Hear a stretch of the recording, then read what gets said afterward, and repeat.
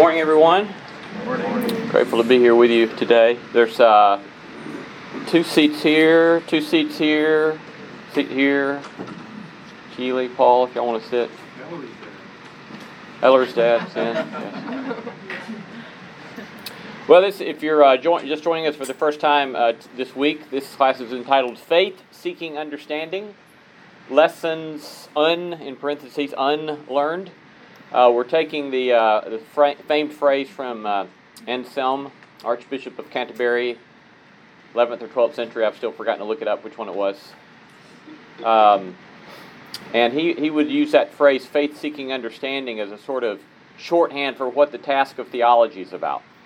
That we begin with this sort of gift of faith. We're given the gift of faith, and then we go about seeking understanding. That because we have been given the gift of rationality, created in the image of God, we employ the gift of God in rationality to try to make sense of, to understand this gift, the revelation of God's will and purposes in Jesus of Nazareth, in the prophets, in Moses, in the prophets, in Jesus, in the Scriptures, in the tradition of the church. We seek to understand these things. And then we pointed out, too, how we're particularly paying attention to the seeking part as well, faith-seeking understanding, that in the Scriptures and in the tradition of the church, we have given credibility, we've given attention to people's experiences. That you have, for example, the Jerusalem Council in Acts 15, where one of the great turning points in the history. Some church historians would point to Acts 15 as the moment at which Christianity begins. Because in Acts 15, what you have is the beginning of a movement that's no longer a Jewish sect, but now is a movement encompassing Jews and Gentiles that moves beyond in a fascinating sort of way. And that turn in Acts 15 happens because they gather together in light of trusting that God's Spirit is present with the Scriptures, and then they listen to one another's experiences. And out of that process, they come to a discernment about the next way forward and the next steps forward. And we talked about other sorts of examples of this in Scripture. And so what I'm grateful to get to do with you all is kind of think through. I've been doing Christianity somewhat, for at least consciously, for over half a century now. And thinking, what are major turns I've learned, major things I've learned and unlearned and relearned, and in what way has my experience shaped, informed, contributed to such major turns of understanding as we've gone along. And so that's kind of what we're trying to do in here this term. I want to talk this week. I'm going to start kind of, that will be at least a two-part element. Last week we talked about, I subtitled it in my notes at least, on certifiability. As we talked about the kind of the modernist assumptions that many of us grew up with, in which, to use the words of the preacher that I had as a boy, you've got to know it's right. And this sort of quest for certifiability. And the way that quest for certifiability in time did not serve me very well. And in actual fact, it actually led me to the point of wondering whether or not I could possibly have a faith, if that were the standard by which one had to claim to have faith. This week I want to turn to another sort of topic, and that is on grace. And this will be at least in two parts. We may end up with more than that, but this is part one this week. So let me start first then. Again, I'll try to keep going back to this three-part, this trifold structure. Faith, understanding, and seeking. Faith and understanding and seeking. So let me begin with the sort of nature of faith that was given me. And I know that some of you will resonate with some of this. I talked about some last week, the kind of nature of faith that was given me in my home church, in which there was a tender, loving, affectionate sort of giving of faith. As I reminisced last week, among some of my earliest memories are the older ladies in my Sunday school class when I'm a 4-year-old, and when I'm a 3-year-old, and I'm a 5-year-old, and I'm a 7-year-old. And the ways in which those women, some of them old widow women who had been laboring for a long time on their own in the faith, cultivated love and cultivated the faith in us. And then I talked about the ways in which the preacher kind of changed some of that in certain ways. But I remember, for example, the way in which the preacher would often speak of Uzzah and the Ark of the Covenant in 2 Samuel 6. Now, some of you know this story because you heard the preacher talk about it too, and some of you don't have the slightest idea of what I'm talking about. How many of you do know the story of Uzzah in 2 Samuel 6? Oh, most of you, yeah. You'll remember, of course, that Uzzah is the story in which Uzzah was one who was helping relocate the ark back to Jerusalem after it had over time previously had been lost in a battle. And they're bringing it back, and rather than it being carried, it's on an ox cart, and the ox cart gets wobbly, and Uzzah reaches up to steady the Ark of the Covenant against the law and is struck dead by God. Our preacher liked that story, and he liked to tell us that story, and he did on numerous occasions. The moral of the story, at least so far as the preacher told it, and I would suggest that if you're looking for another sort of moral of that story, go read John Mark Hick's commentary on these passages, which is a very beautiful sort of telling. Even still, there's nothing you can get away from the fact that that's a difficult text, right? But there are different ways to tell a story, and John Mark tells it in a very helpful way, I think. But the way our preacher told the story, the moral of the story was very, very simple. There are simple rules. Keep the simple rules. If you don't keep the simple rules, you're screwed. Keep the rules. Any questions? I think back to my baptism. I was, and I know some of you have heard me tell this story, but I think back to my baptism. I was baptized, I think I was age 12, at church camp. I loved our church camp. It was a wonderful, wonderful camp. I loved it from the first time I went and all the way through, and I still look back in the ways in which people loved us at that church camp. And they were so good to us, and I loved it. The night of my baptism, we had a preacher that preached a story about the devil. He was using the text about the devil's like a roaring lion, seeking whom he may devour. And he told used very vivid pictures of the devil and the devil's ways. I still envision the pictures I had in my own 12-year-old mind as he told these stories. And then he closed with the story about a teenager who had postponed his baptism. And he had postponed his baptism, but he had finally decided to be baptized.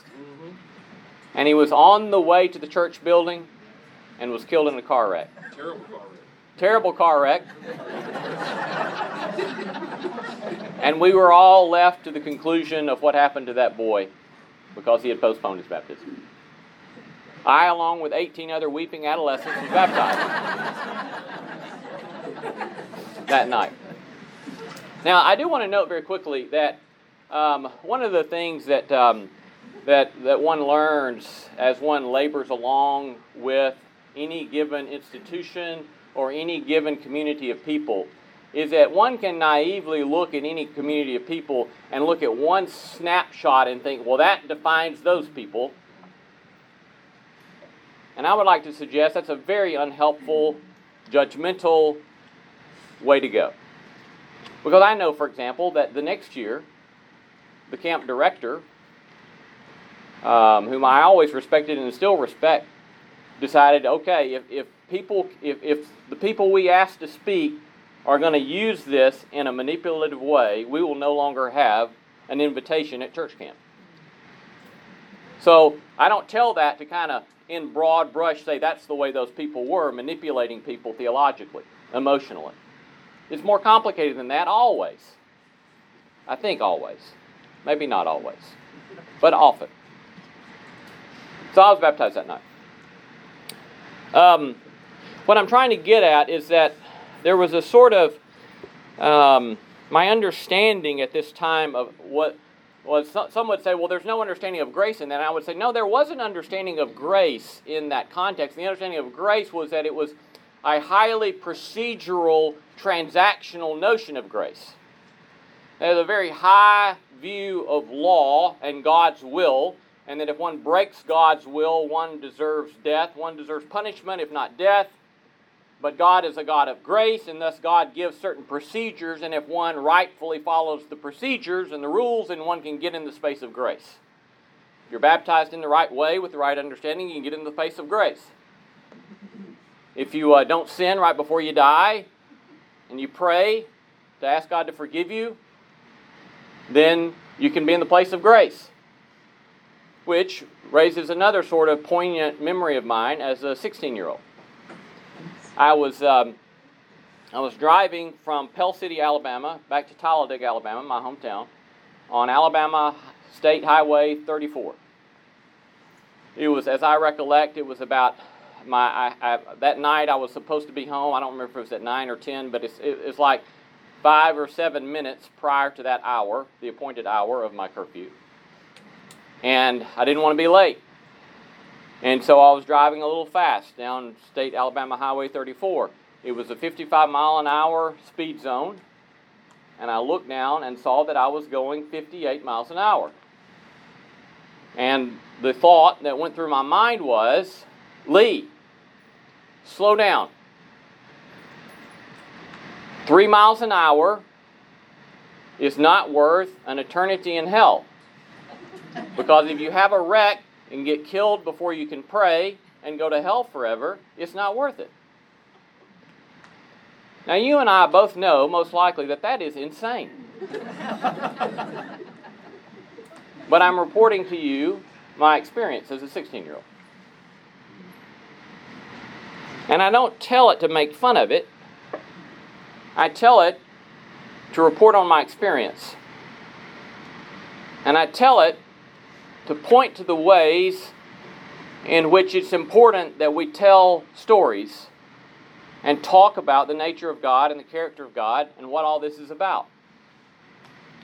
But for me, grace was there, but it was highly procedural, highly technical, and highly bound by the power of the rules God has given. The legalisms, turning to a second subpoint, were often particularly deployed around matters of modesty and sexuality. Now, as a quick aside, I want to point this out.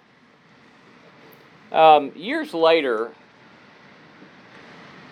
I had a friend of mine who was a preacher at a very large, very wealthy church. And he asked if we could go to coffee. And we went to coffee, and he said, I'm struggling with a request that's been made of me. He said, the elders of our church have asked me to preach a sermon about modesty. And he said, they're concerned about the ways in which the women and the teenage girls are dressing. And they want me to preach a sermon about modesty. And we talked about it and discussed it. And then I said to my friend, well, it seems to me you have a problem. Because it seems to me that one could not possibly speak about modesty at your church with any integrity unless one also talks about modesty in the cars one buys and modesty in the houses one builds. And he said, well, I can't possibly do that. And I said, it seems you have a problem. What we had in my context, in this sort of legalistic construal, was legalisms that were particularly concerned with bodily modesty and sex.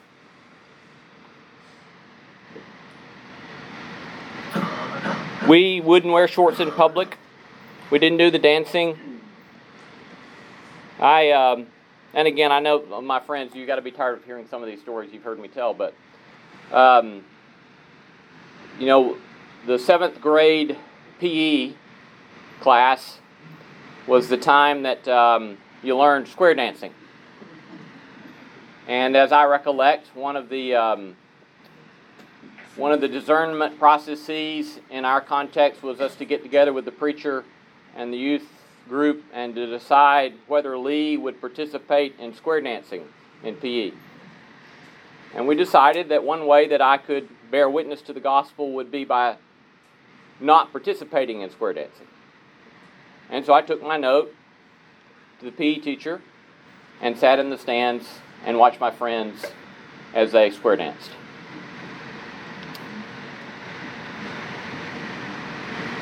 Or sometimes it was a bit more difficult.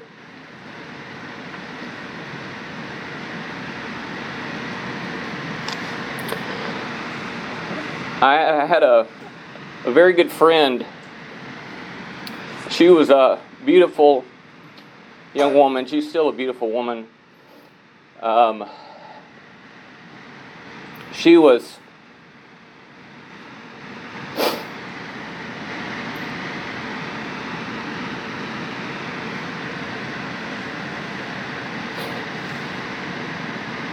going to be in a beauty contest.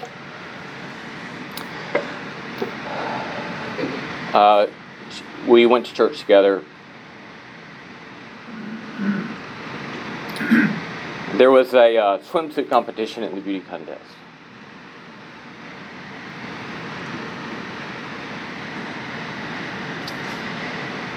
And our church decided publicly to make an announcement that was not acceptable.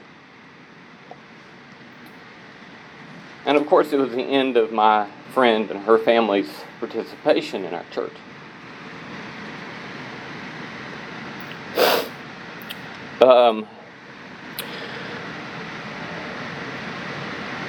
Or there were other moments, like the time, as I recollect, I was, 7th, 8th, 9th grade. We would go to Youth in Action in Tuscaloosa, which was a wonderful gathering. It was always a great time, very helpful. And we were pulling out of the parking lot with the preacher who was driving the van, and stopped just about to pull out of the street. And he looked up and saw a young man running down the sidewalk in jogging shorts, and a van full of adolescents. The preacher said, "He looks real nice in those shorts. He'll look real nice in hell."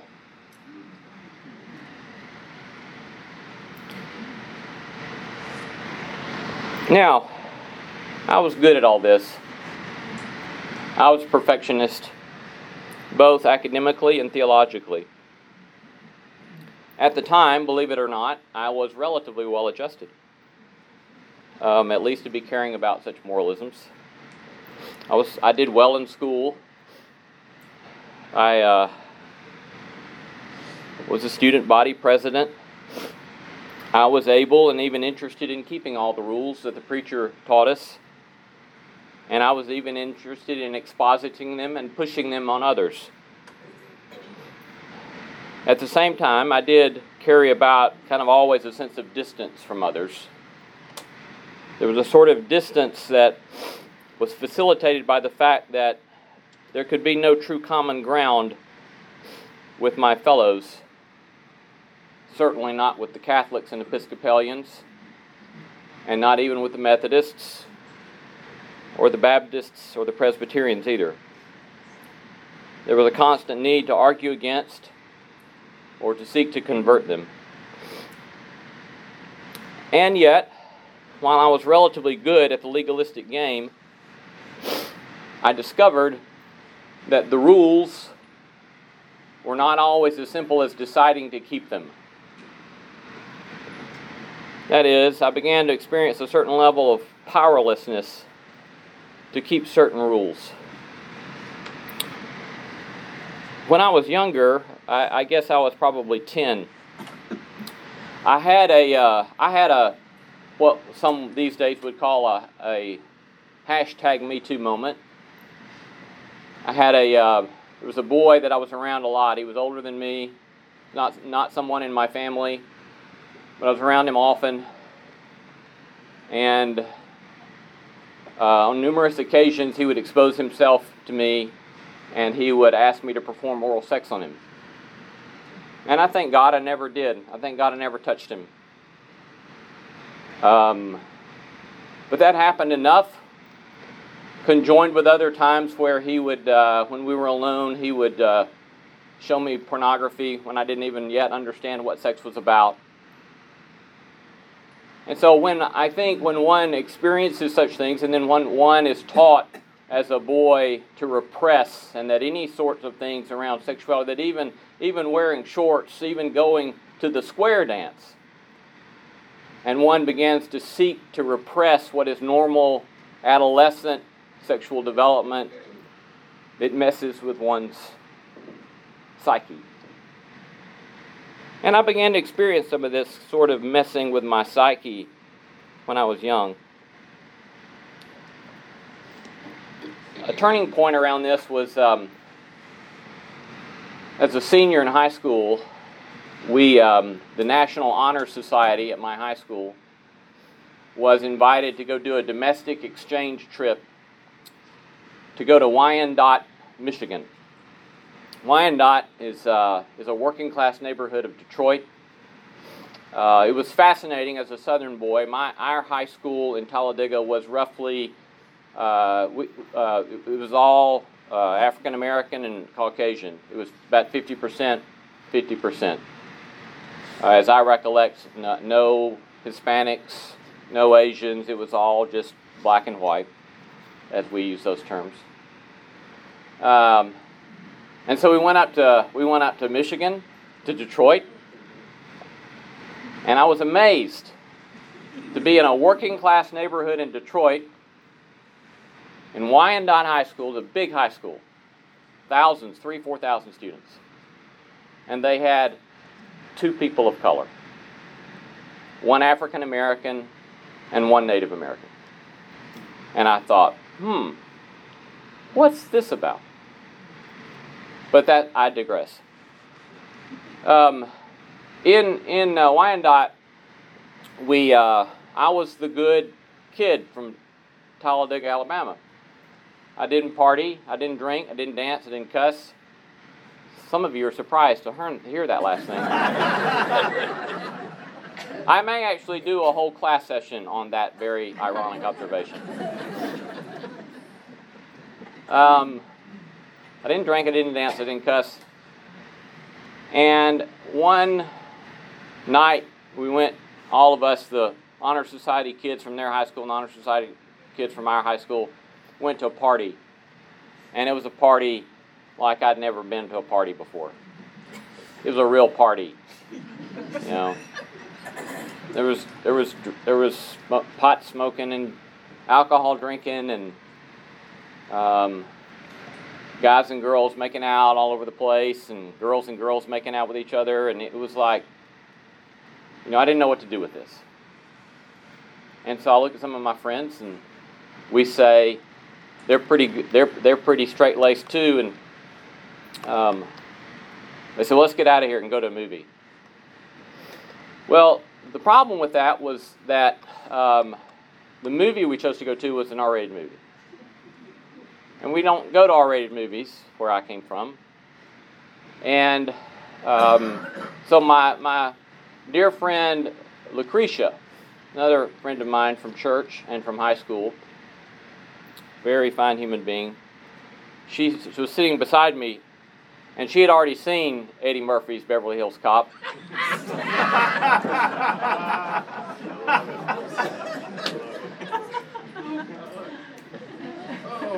And she patted me on the knee and she said, Lee, there's going to be a part of this you're not going to want to see.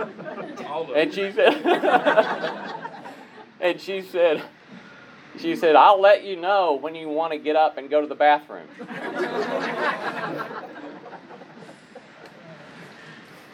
So when the strip club scene begins to come into the show, into the movie, she pats me and she says, now's the time. And so I got up, went to the back of the theater, and stopped before I went out to the door to watch the scene, went to the restroom and came back. And when I came back, she laughingly, good-naturedly said, I saw you stop back there.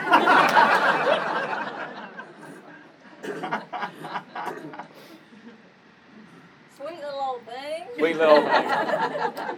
You poor thing. Yeah.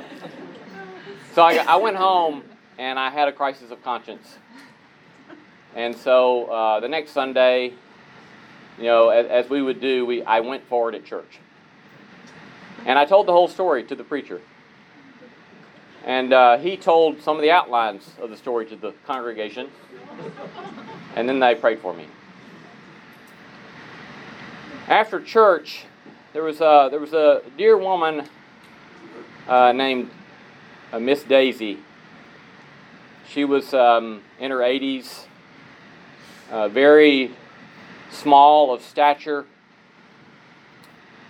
and very dear. And in the crush of people, after church was over, she came up, and I was, 6'1", and she was, a little bitty. And she reached up, and she put I reached down, and she put her palm on my cheek, and she patted me like that. And she said, "You didn't do anything wrong."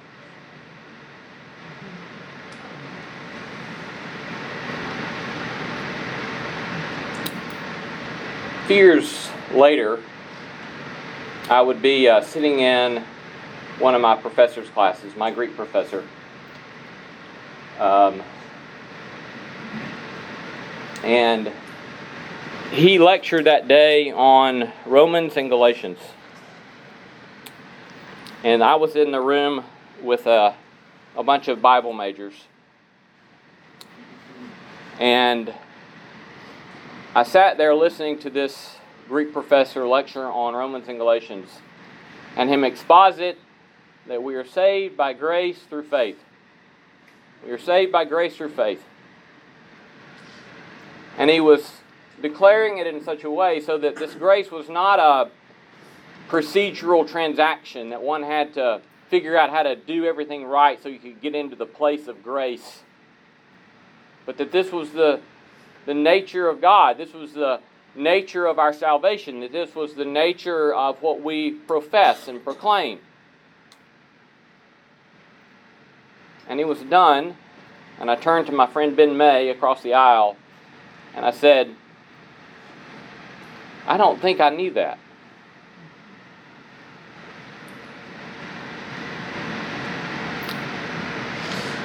What happened in that context was a sort of adjustment, a major dislocation. That grace would no longer be able to be seen as a mere consequence of otherwise legalistic transactions. That the sorts of arbitrary capriciousness by which the preacher had set up certain rules through which one had to jump to get the grace. For example, I remember one time a sermon on, it doesn't matter if God told you to jump over a fence to be saved. If God told you to jump over a fence to be saved, you jump over the fence. As if to say, this is the way God is. These things don't have to make sense, and they often don't make sense, but this is the rule. So keep the rule so you can have the grace. And this was a sort of major dislocation of that. To say that's not the kind of God we serve. That this God is fundamentally, through and through, top to bottom, a God of grace. A God of forgiveness. A God of compassion. Because one could see this Peter going to Jesus and saying, "How many times do you want me to forgive? 7 times?" And this Jesus, whom we believe to be the Son of this God the Father, saying, "No, Peter, not 7 times, 70 times 7.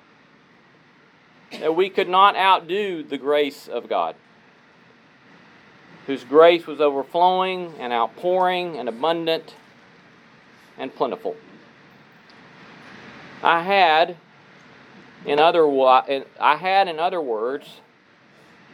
I would say become something like an American evangelical Christian. And for the time being, it was wonderful. End of part 1. Thank you. Comments, questions, thoughts? William? I was going to say, I appreciate you being so candid. This moralism and legalism, something I really struggle with. Like your willingness to be open, considering you're one of our elders, is amazing, man. Because and this is a 2-part question. One, I noticed that on your Facebook page, you and Laura went to it's a cafe that they play music. Did you know what I'm talking about? It's like Bluebird? Where? Bluebird? Yes. And so one of the things that I have, when I saw that on your Facebook page, I was like, man, Lee would go to like places that are like secular because they serve alcohol there and this sort of thing. And it seems ridiculous to people in my life who aren't Church of Christ. But in my own life, like I still listen to hardcore gangster rap music. A lot of the music is very political, but a lot of it don't mean nothing. And I still listen to it. I've turned a moral corner. I don't drink. I've never smoked. I date in a way that's very unpleasant now, and I'm trying to be very subtle. I date very much as a Christian man now. But I'm going to listen to my music, right? So how do you, considering your background, how do you reconcile that as a Christian and as an elder going to places like that, because it was always bad? And then secondly, and this is, I'm not trying to be funny when I say this, the square dancing you're talking about is the kind of stuff that they did on Andy Griffith, that kind of thing. And if it's that kind of square dancing, is that viewed in some of these white rural communities as Christian or sinful? Because I can't imagine that being. It looks more ridiculous than it does. Secular. I just this is what I can't make that. Yeah, the square dancing is very square, yes. I can't speak for other people's. I just share my experience on that. I don't know how other people process square dancing. Did anybody else experience square dancing in that way? Oh, absolutely. Oh, okay. So that was not an uncommon sort of experience then that I had. Fascinating. Lee, when I went to ACU, had to graduate from Lipscomb, the first weekend, there was a sponsored square dance by the college. And I thought, I have arrived. Yeah, fascinating. Yeah. Yeah. On your first question, William, I'll later on talk about my development, my understanding of virtue traditions, and I'll talk about that at length. About how does one think of morality when it's not in service to moralisms and legalisms, and I think maybe a definition of a legalism might be helpful. That at least the way I define legalism is it's a focus upon law for the sake of the law, as opposed to thinking about a law for the sake of the end, or a law for the sake of the purpose. Similarly with moralisms. Moralism is a focus upon the moral for the sake of the moral, not a morality for the sake of the kind of people we are trying to become. And those are two very different ways, I think, of thinking about law and morality. And again, we'll talk more about that later on. Great question. So I can relate in a lot of ways. What I can't relate to quite as much is the thankfully is the whole who'll look good in hell, or the really dogmatic. I guess I'm fortunate not to have experienced that. But what I did, I feel like I was, I almost said immersed in, poor choice of words, was the transactional and procedural notion of grace. And so even without the highly dogmatic and rather offensive assertions like he'll look good in hell, that seems to haunt me in a lot of ways that I consistently have trouble overcoming. Are you going to talk more about the whole procedural transactional grace notion? Because I think I've been contaminated by it almost irreparably.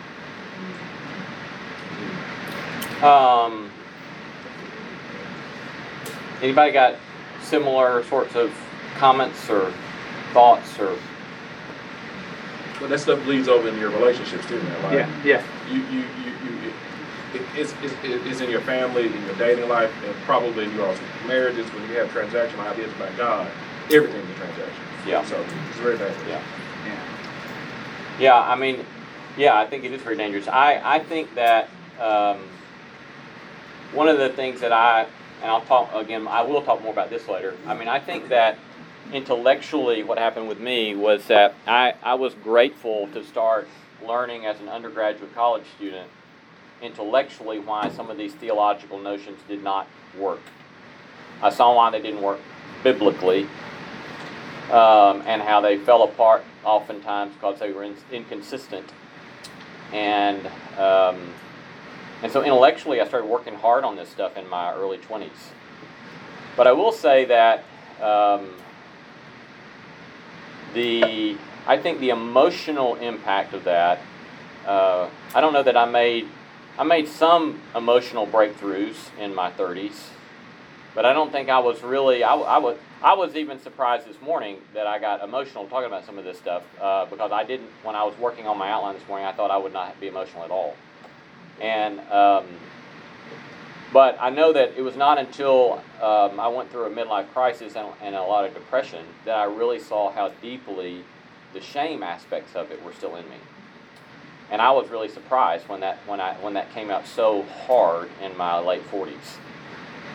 And so I do think it just takes, for me, I'll just speak for myself, for me, it has taken a long, long time to process this stuff and to learn how to look at it differently and frame it differently. Yeah, and I think I went to the dances. Now, not everybody was, so in other words, I didn't hear the I don't know, rugged dogmatism, but I got the transactional procedural driven into me, and I think that has been problematic even absent some of the more overboard things you've described. I will say I think the major things that have helped me move beyond some of that is the experience of marriage and friendship, and that what I've experienced in marriage and friendship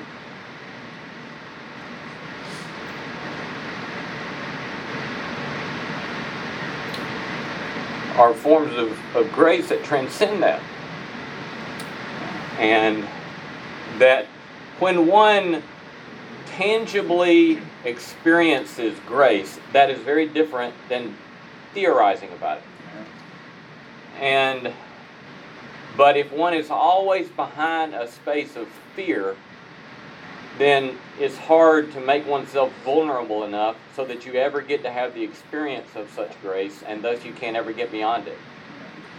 And so it's a terrifying sort of adjustment, I think, in that one first has to be vulnerable, which is scary, because not all people are gracious, and not all people are trustworthy. But when one is vulnerable and then one finds on the other side of that vulnerability people who are gracious in profound ways, it can, I think, emotionally dislocate the old patterns of thinking about what is possible. I think for me, it was a setup to where I had to have it all together. And I couldn't let you see that I didn't have it all together. But none of us have it together, so nobody talked about it. And so relationally, we all want to be seen, we all want to be known. So I would go hang out with people that shared that way, rather than all those people there that, I mean, I didn't see my parents show me that they weren't perfect. And that really hurt me. So I think that more was an impact of it than, you can't dance, you can't swim, you can't do all this, but that I had to have it together and it wasn't okay not to. Yeah, that's very helpful. And I'll close with this. That reminds me of a time Laura and I were in some, Laura and I have been big fans of intermittent marital counseling. We've done it, 3 or 4 times. It's always helpful at various points. And in one season of that, when we were dealing with some child raising issues in one session, I remember we were talking about, I think, probably my perfectionism vis-a-vis child raising, and the counselor said, she said, I would suggest to you that if you can get it right 80 or 85% of the time, then that's great, and that's good enough. And she said, because what will happen is that the 15 or 20% of the time you get it wrong allows you, one, to learn how to apologize to your kids and teach them how to apologize thereby, and two, it teaches them that they don't have to be perfect. And that was like ding, ding, ding, ding moment for me. It's like, this whole notion of having to be perfect, how damaging it can be. But again, unless we have a different notion of grace, I don't know that we can get there. Thank you all very much. Have a great week. Yes.